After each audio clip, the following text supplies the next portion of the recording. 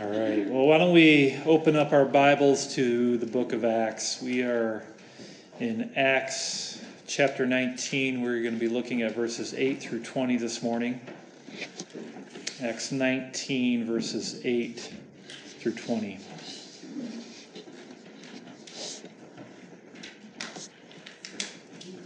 And he entered the synagogue and for 3 months spoke boldly, reasoning and persuading them about the kingdom of God. But when some became stubborn and continued in unbelief, speaking evil of the way before the congregation, he withdrew from them and took the disciples with him, reasoning daily in the hall of Tyrannus. This continued for 2 years, so that all the residents of Asia heard the word of the Lord, both Jews and Greeks. And God was doing extraordinary miracles by the hands of Paul, so that even handkerchiefs or aprons that had touched his skin were carried away to the sick, and their diseases left them, and the evil spirits came out of them. Then some of the itinerant Jewish exorcists undertook to invoke the name of the Lord Jesus over those who had evil spirits, saying, "I adjure you by the Jesus whom Paul proclaims." 7 sons of a Jewish high priest named Sceva were doing this. But the evil spirit answered them, "Jesus I know, and Paul I recognize, but who are you?" And the man in whom was the evil spirit leaped on them, mastered all of them, and overpowered them, so that they fled out of that house naked and wounded. And this became known to all the residents of Ephesus, both Jews and Greeks. And fear fell upon them all, and the name of the Lord Jesus was extolled. Also, many of those who were now believers came, confessing and divulging their practices. And a number of those who had practiced magical arts brought their books together and burned them in the sight of all. And they counted the value of them and found it came to 50,000 pieces of silver. So the word of the Lord continued to increase and prevail mightily. Thus ends our reading of God's authoritative word. May the fear of the Lord come upon all those who hear it. You know, being a pastor, sometimes I get some pretty strange requests from people who are outside of the church. And what I mean by strange is that I get requests that really have nothing to do with my skill set. It could be an elderly woman who needs help setting up her wireless printer. It could be a homeless man that wants me to find a job for him. And while I try my best with some of these things, I think many of these people don't really understand what a pastor is trained to do. But every now and then, the strange requests come from inside the church, from a believer who wants me to do something that is not particularly Christian, but has pagan roots. For example, at my old church, there was this one time when a man believed that there were demonic spirits living within our church building because there were Masonic symbols found within the bell tower. And he was wondering if I could exorcise the demons. And so he brought me this 10-page paper that was given to him by a I guess, well-known modern-day exorcist who just happened to specialize in the removal of Masonic demons. Well, not knowing really what to say, I told the man, "Well, I'll read over your papers and I'll get back to you." And so that's what I did. I read them over, and what I read through was this tedious and formulaic process that was filled with rituals and incantations, as well as the calling out of specific names of demons. And truth be told, what these papers proposed, what this exorcist recommended, was almost as demonic as Masonry itself. And bottom line, these were they were simply pagan rituals that had been glossed over with Christian language. Kind of an amalgamation of the Christian faith and the practices of the occult. And so I told this man that I really didn't feel comfortable in doing these things. Here's the thing. What this man was suggesting was a form of what is known as syncretism. I don't know if any of you have ever heard that word before, but syncretism is when you combine two different religions or two different sets of belief in an effort to form some sort of commonality. And this can occur without someone even knowing that they're doing it. Perhaps they were raised believing that the world functioned in a certain way, and as they got older, they were introduced to new ideas. And so they decide to take on this new set of beliefs without really understanding the distinctions that make those beliefs different from their previous beliefs. And so what they end up doing is they combine the two together, often to the detriment of both, right? And unfortunately, we see this all the time in Christianity. And you take, for instance, the word faith movement. I don't know if you've heard of that before. And here we have people who claim to be Christians, and yet what they're doing is they are incorporating this idea that a person can speak into existence the reality that they want. This a lot of people call it name it and claim it, right? Heard that before? Well, this concept of naming it and claiming it actually has its origins in the magical practices of the occult. That you can use certain words in a certain way to manipulate reality. Or consider what the Catholics do when they pray to the saints. That has its roots in both animism and necromancy. That a person can speak to the dead, and that the dead will hear your voice and perhaps bless you because of it. You see, syncretism, it can be a very, very dangerous thing. Because what it tends to do, it asks the person to put their trust in something other than Jesus Christ. It wants you to take your focus off of him and place it in something different altogether. And this is what was happening in the city of Ephesus. The pagan world, the world of the occult was beginning to creep into the church. And I'm not sure the people even realized that it was happening. Let's consider how this all began. How did the gospel come to this city in the first place? Well, if you remember from last Sunday, we had talked about how the gospel came to Ephesus, first through the Apostle Paul, and then through Priscilla and Aquila and Apollos, and then when Paul returned. Paul, what did he do first, right? He went to the synagogue, like he always does in every city, and he proclaimed Christ crucified to the Jews there. And these Ephesian Jews, what did they do? They expressed interest in the gospel. They wanted Paul to stay. And yet Paul couldn't remain. If you remember, he was under a vow and needed to return to Jerusalem. But just because Paul had to leave, that didn't mean that the city would not be without a witness. For we had Priscilla and Aquila, right? This Jewish Christian couple who were setting up their tent-making business in that city now. They were able to provide a gospel witness while Paul was away. And more than that, then God also sent this other man, right? This man named Apollos, a Jew from Alexandria, a learned man who was also a gifted speaker. And he was preaching about Jesus. And yet there was something amiss, remember? He only knew the baptism of John. And so Priscilla and Aquila needed to take this man aside and show him the way of God more accurately. Well, this led to Apollos becoming a great evangelist.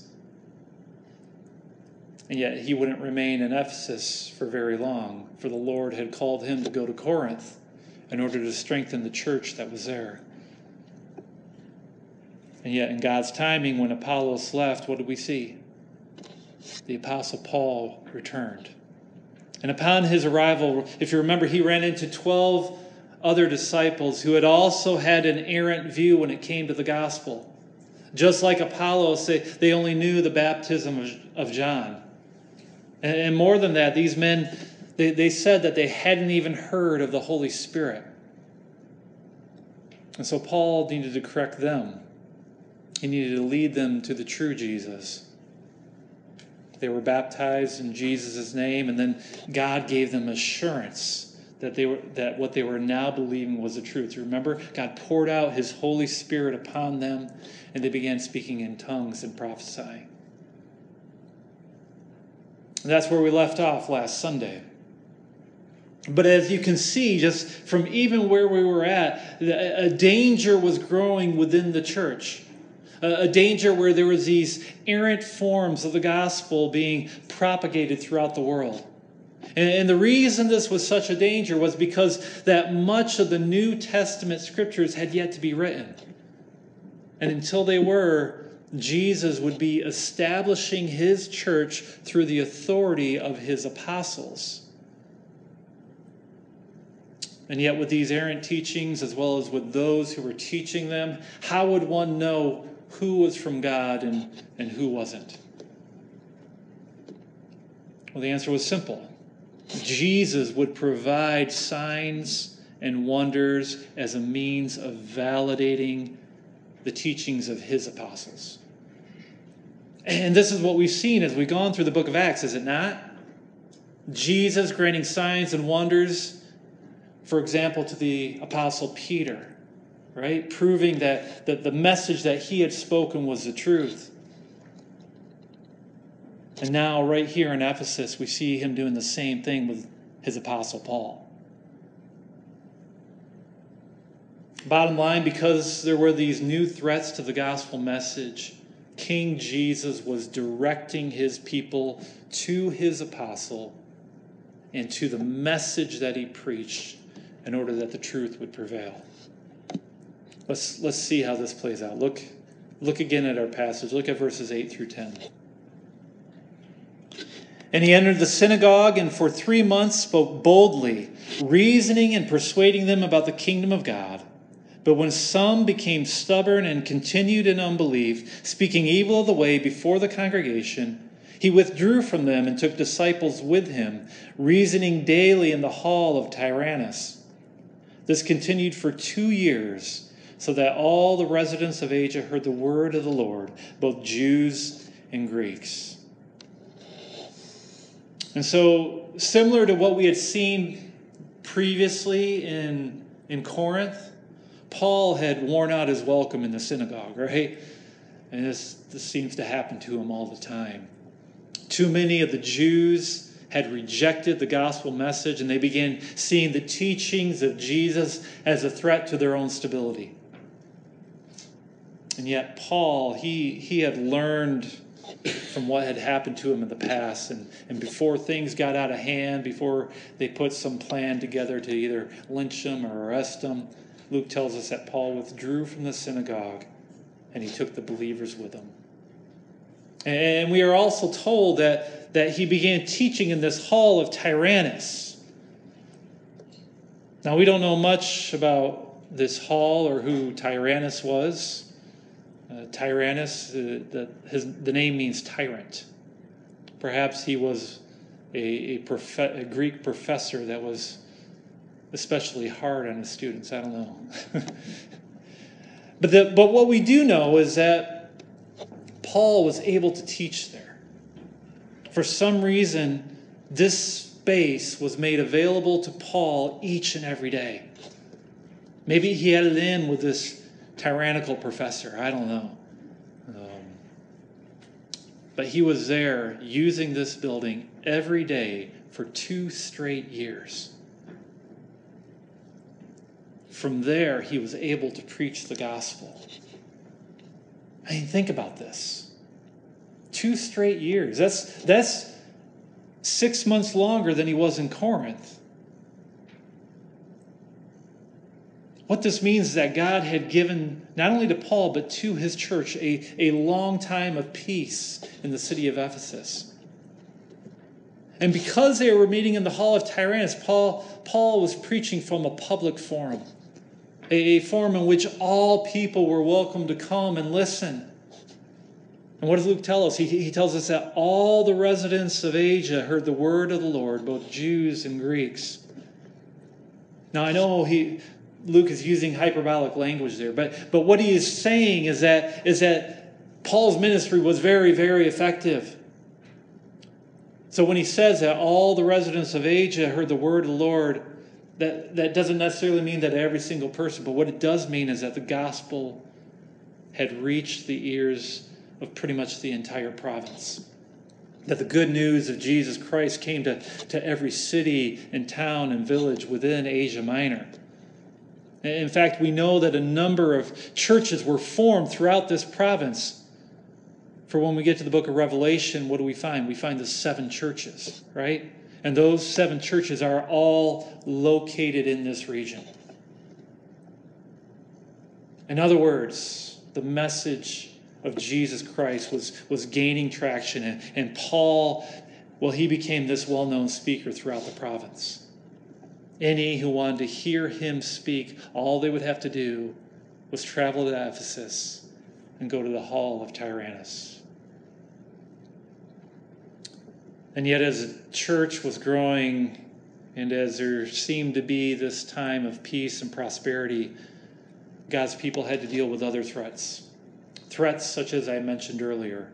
For there were also these false teachers and errant gospels that were floating around. And within the city of Ephesus, there was a particular kind of threat that was directly linked to the pagan practices of the people of Ephesus. Let's see how this plays out. Look at verses 11 and 12.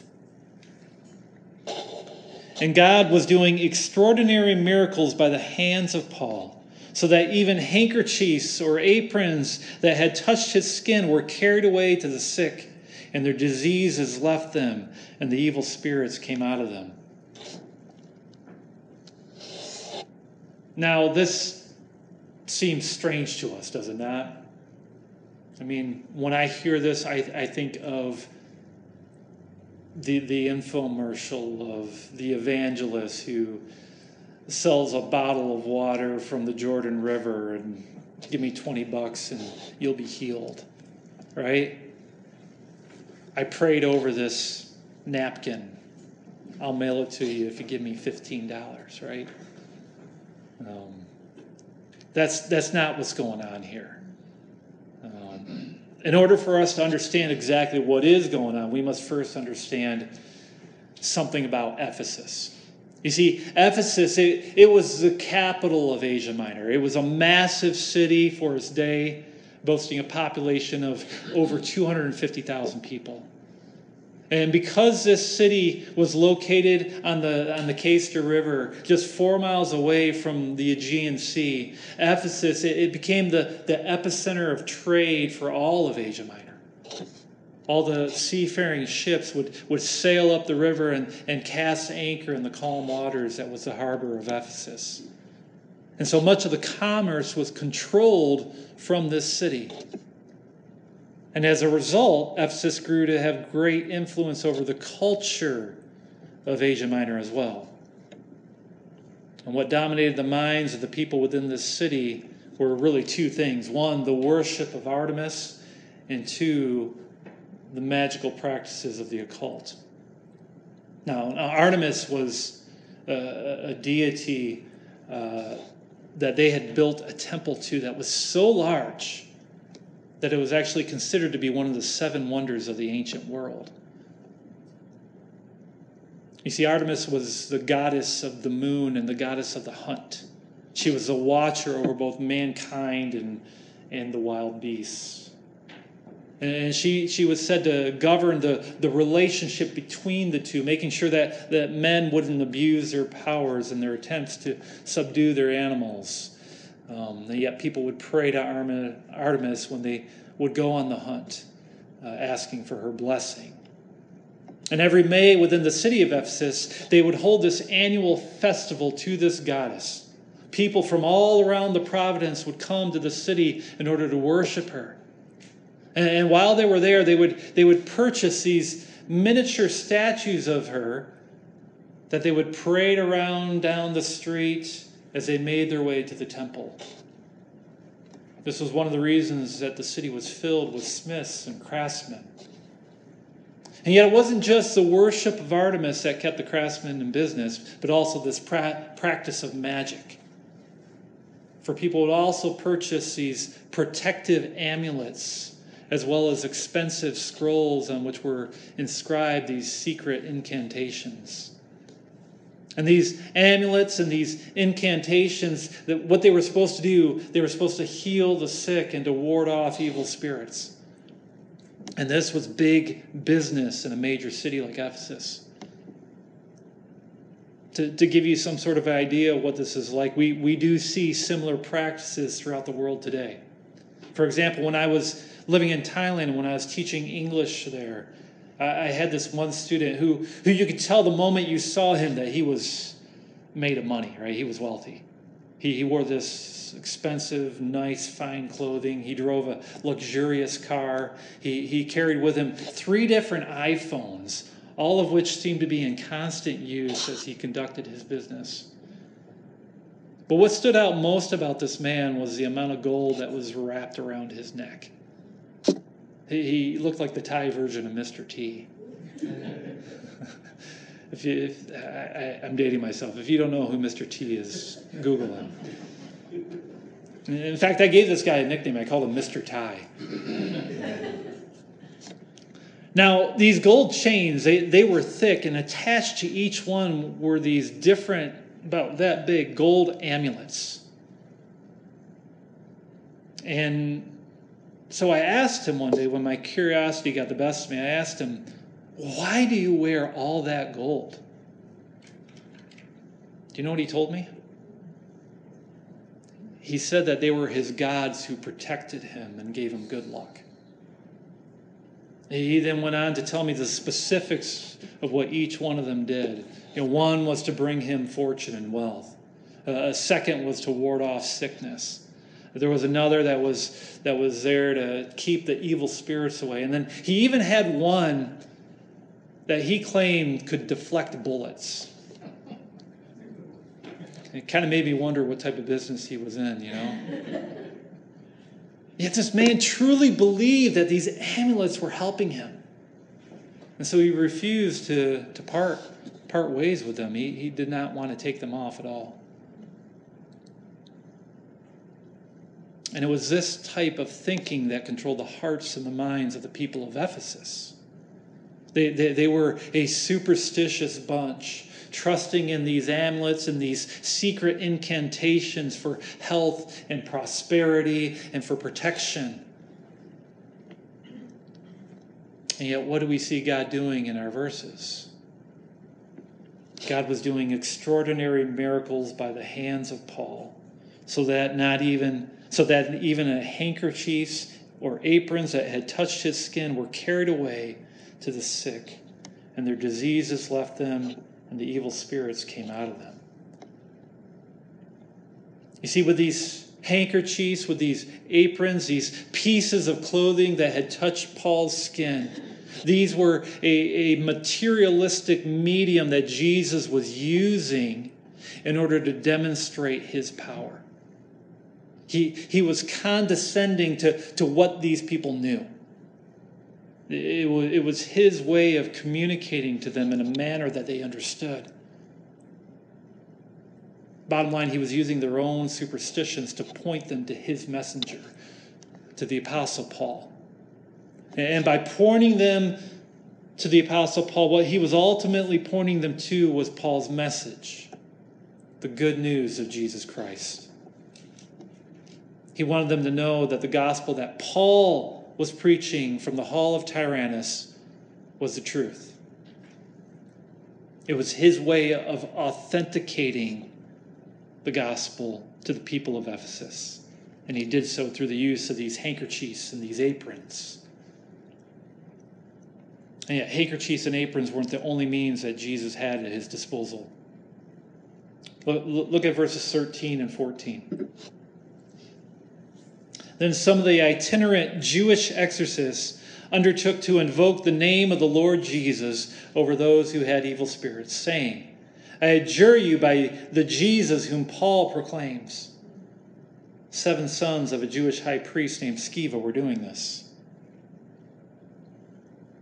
So what exactly is an itinerant Jewish exorcist?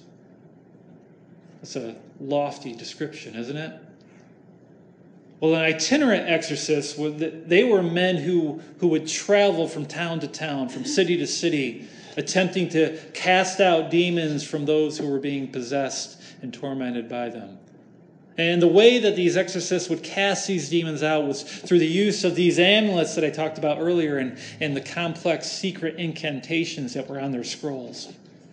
And often they would invoke the names of other spirits to aid them in their tasks. Spirits who were deemed to be more powerful than the demons they were casting out. And yet these Jewish exorcists who we come across, they were doing things slightly different. For the name that they would invoke typically would be the name of Yahweh. They believed that by calling upon their God, that they would be able to curry favor with him in order to get the results that they desired. In other words, they believed that they could manipulate the name of the Lord for their own purposes. Now, when you boil this all down, what you had with these Jewish exorcists were men who were practicing a form of syncretism. This is what I mentioned earlier when I began my message. These men were combining their Jewish faith with the superstitions that go along with the pagan culture of their time. They were trying to blend the religion of their own people with the magical practices of the occult. And so this brings us to these 7 sons of Sceva, right? Who are they? Well, Luke tells us that this Sceva was a high priest. And yet he wasn't a high priest in the typical Jewish sense that we think of. He wasn't serving at the temple in Jerusalem. Rather, he was a high priest in this Jewish magical cult. And now he was training his 7 sons to follow in his footsteps. And yet, what do we see them doing in our passage for today? Something that was unique.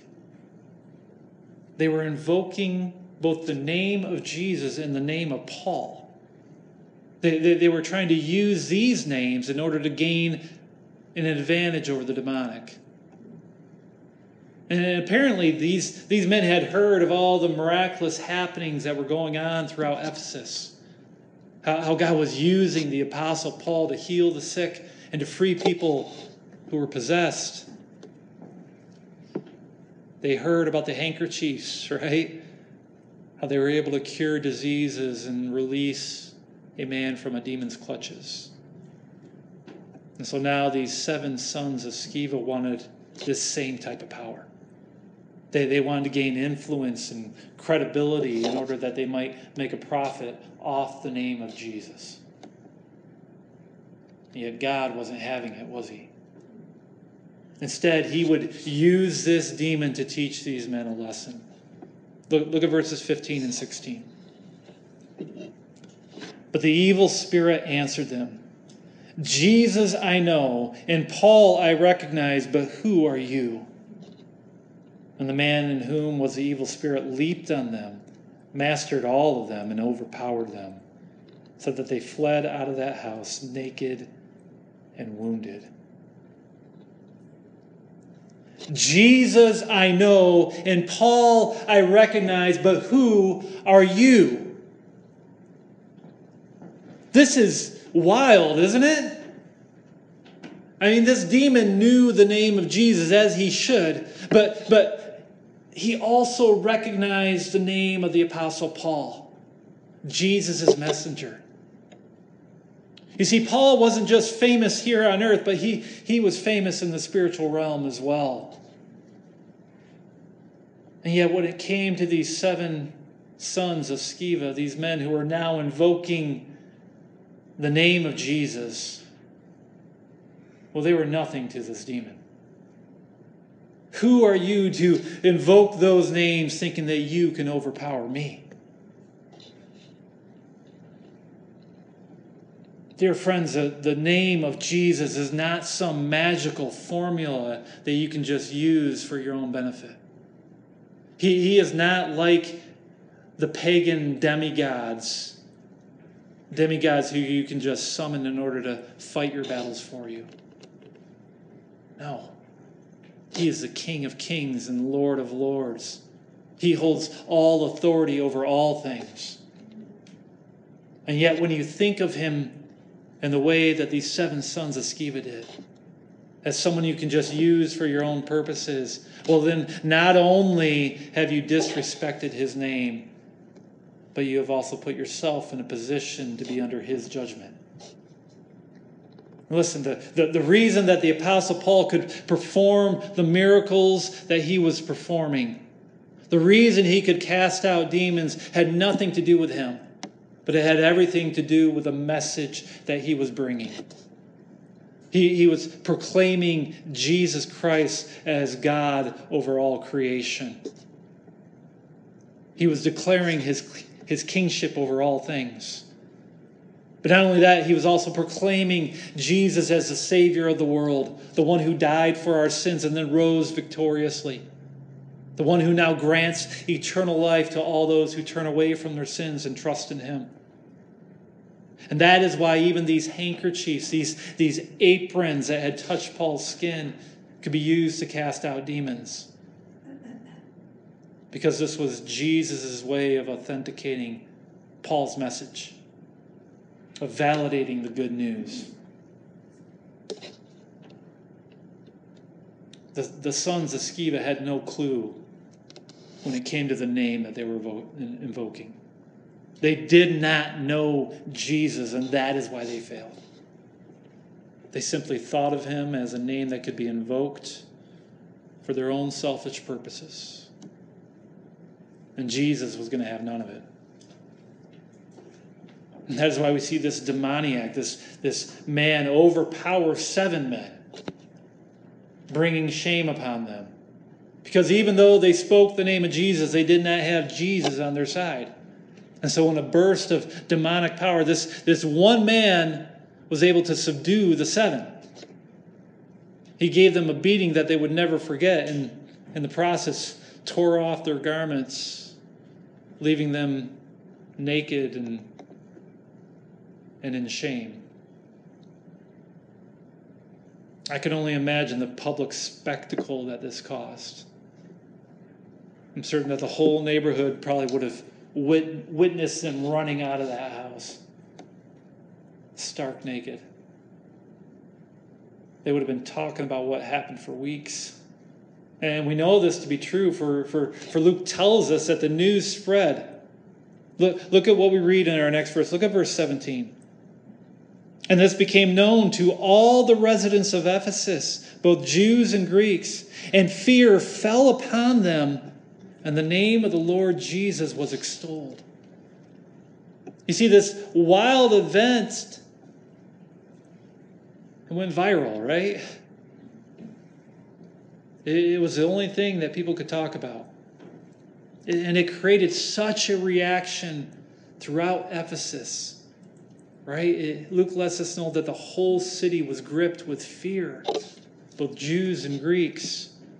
And the reason they were gripped with fear was because these people now realized that the name of Jesus truly did have authority. And they learned as well that his name could not be manipulated like these other demigods, even by these professional exorcists. You see, Jesus, he is not like their pagan deities, those little gods who could be summoned at will. No. Jesus is the God of the universe, far above all creation. You don't summon him, he summons you. You see, what this incident demonstrated, along with all the extraordinary miracles being performed by the Apostle Paul, what these things truly communicated was that all their magical and superstitious practices were absolutely useless, and that the true power resides in Jesus Christ, this one whom Paul was preaching from the hall of Tyrannus. And thus the fear of the Lord came upon everyone. And it was in this fear that many were led to repentance. Look at our next two verses. Look at verses 18 and 19.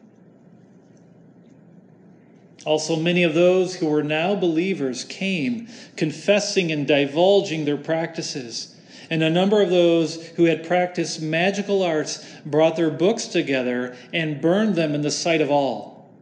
And they counted the value of them and found it came to 50,000 pieces of silver.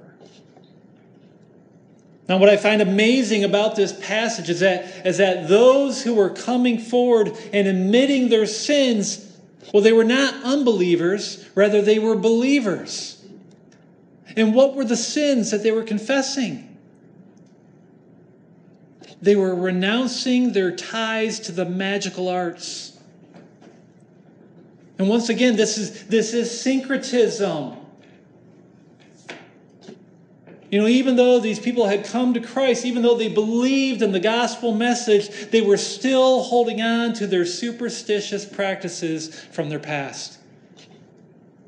And yet when this demon acknowledged both Jesus and Paul, well, that was a game changer. It put the fear of God in them. And as a result, many, many hearts of Christ's own people were pierced. And this fear of the Lord that they had now gained led to their public repentance. Jesus was cleansing his people. And this cleansing was seen in this public display through the burning of their magical scrolls. These people were determined that these things would no longer be a part of their lives. And what did Luke say? He estimated that the price that could have been fetched for these scrolls was around 50,000 pieces of silver. Now, I know scrolls were expensive back then, but that is a lot of scrolls. But it just goes to show the power of Jesus Christ, does it not? I mean, not only did these people renounce their pagan ways, but they were also willing to forego that which held worldly value. And all because Jesus had demonstrated to them that he is the true King of the universe.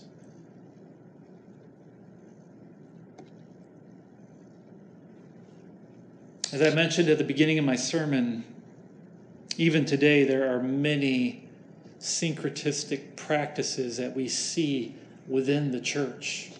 Practices such as the Word Faith movement. Practices such as the praying to saints.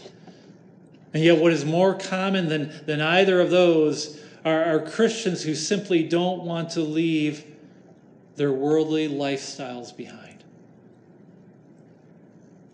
It could be a love of money. It could be a love of pleasure. It could be this need to become popular. This need to have power. You know, there are many things that our world worships, and yet because these things are said to be secular in nature, our world really doesn't view them as worship, right? And yet you don't need to have an amulet wrapped around your neck to have an idol. These worldly things are just as dangerous to the Christian faith as all those magical practices of the Ephesians. Dear friends, Jesus wants you to be wholly devoted to him. He refuses to play second fiddle to anything or to anyone. And even today, he is rooting these things out of our lives, out of the lives of his people, just as he did in Ephesus. Ask yourself, what are the idols in your own life? What are the things that God is calling you to let go of? What does he want you to root out?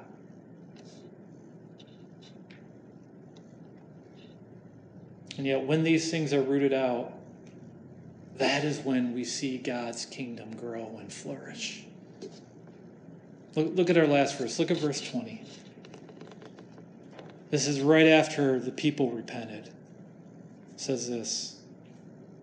So the word of the Lord continued to increase and prevail mightily. So the word of the Lord continued to increase and prevail mightily. You see, the results of all this, it was twofold. First, the word of the Lord continued to increase, meaning that the gospel was spreading to more and more places throughout Asia Minor.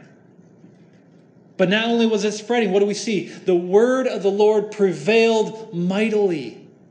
In other words, not only was it spreading out, but it was having a massive impact as well.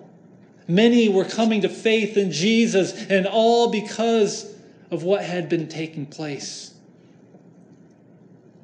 Because the people were beginning to realize that this Jesus truly is sitting upon his throne.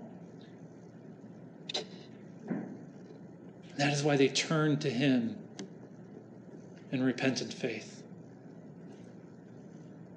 And you know what the good news is? Jesus is still sitting on his throne today. His kingdom continues to grow. It grows as the fear of the Lord continues to turn sinful hearts into hearts that are devoted to him. Where is your heart today? Are you still holding on to that idol in your life? Or are you ready to renounce it and follow Christ? May the fear of the Lord change you from within. Let us pray. Father,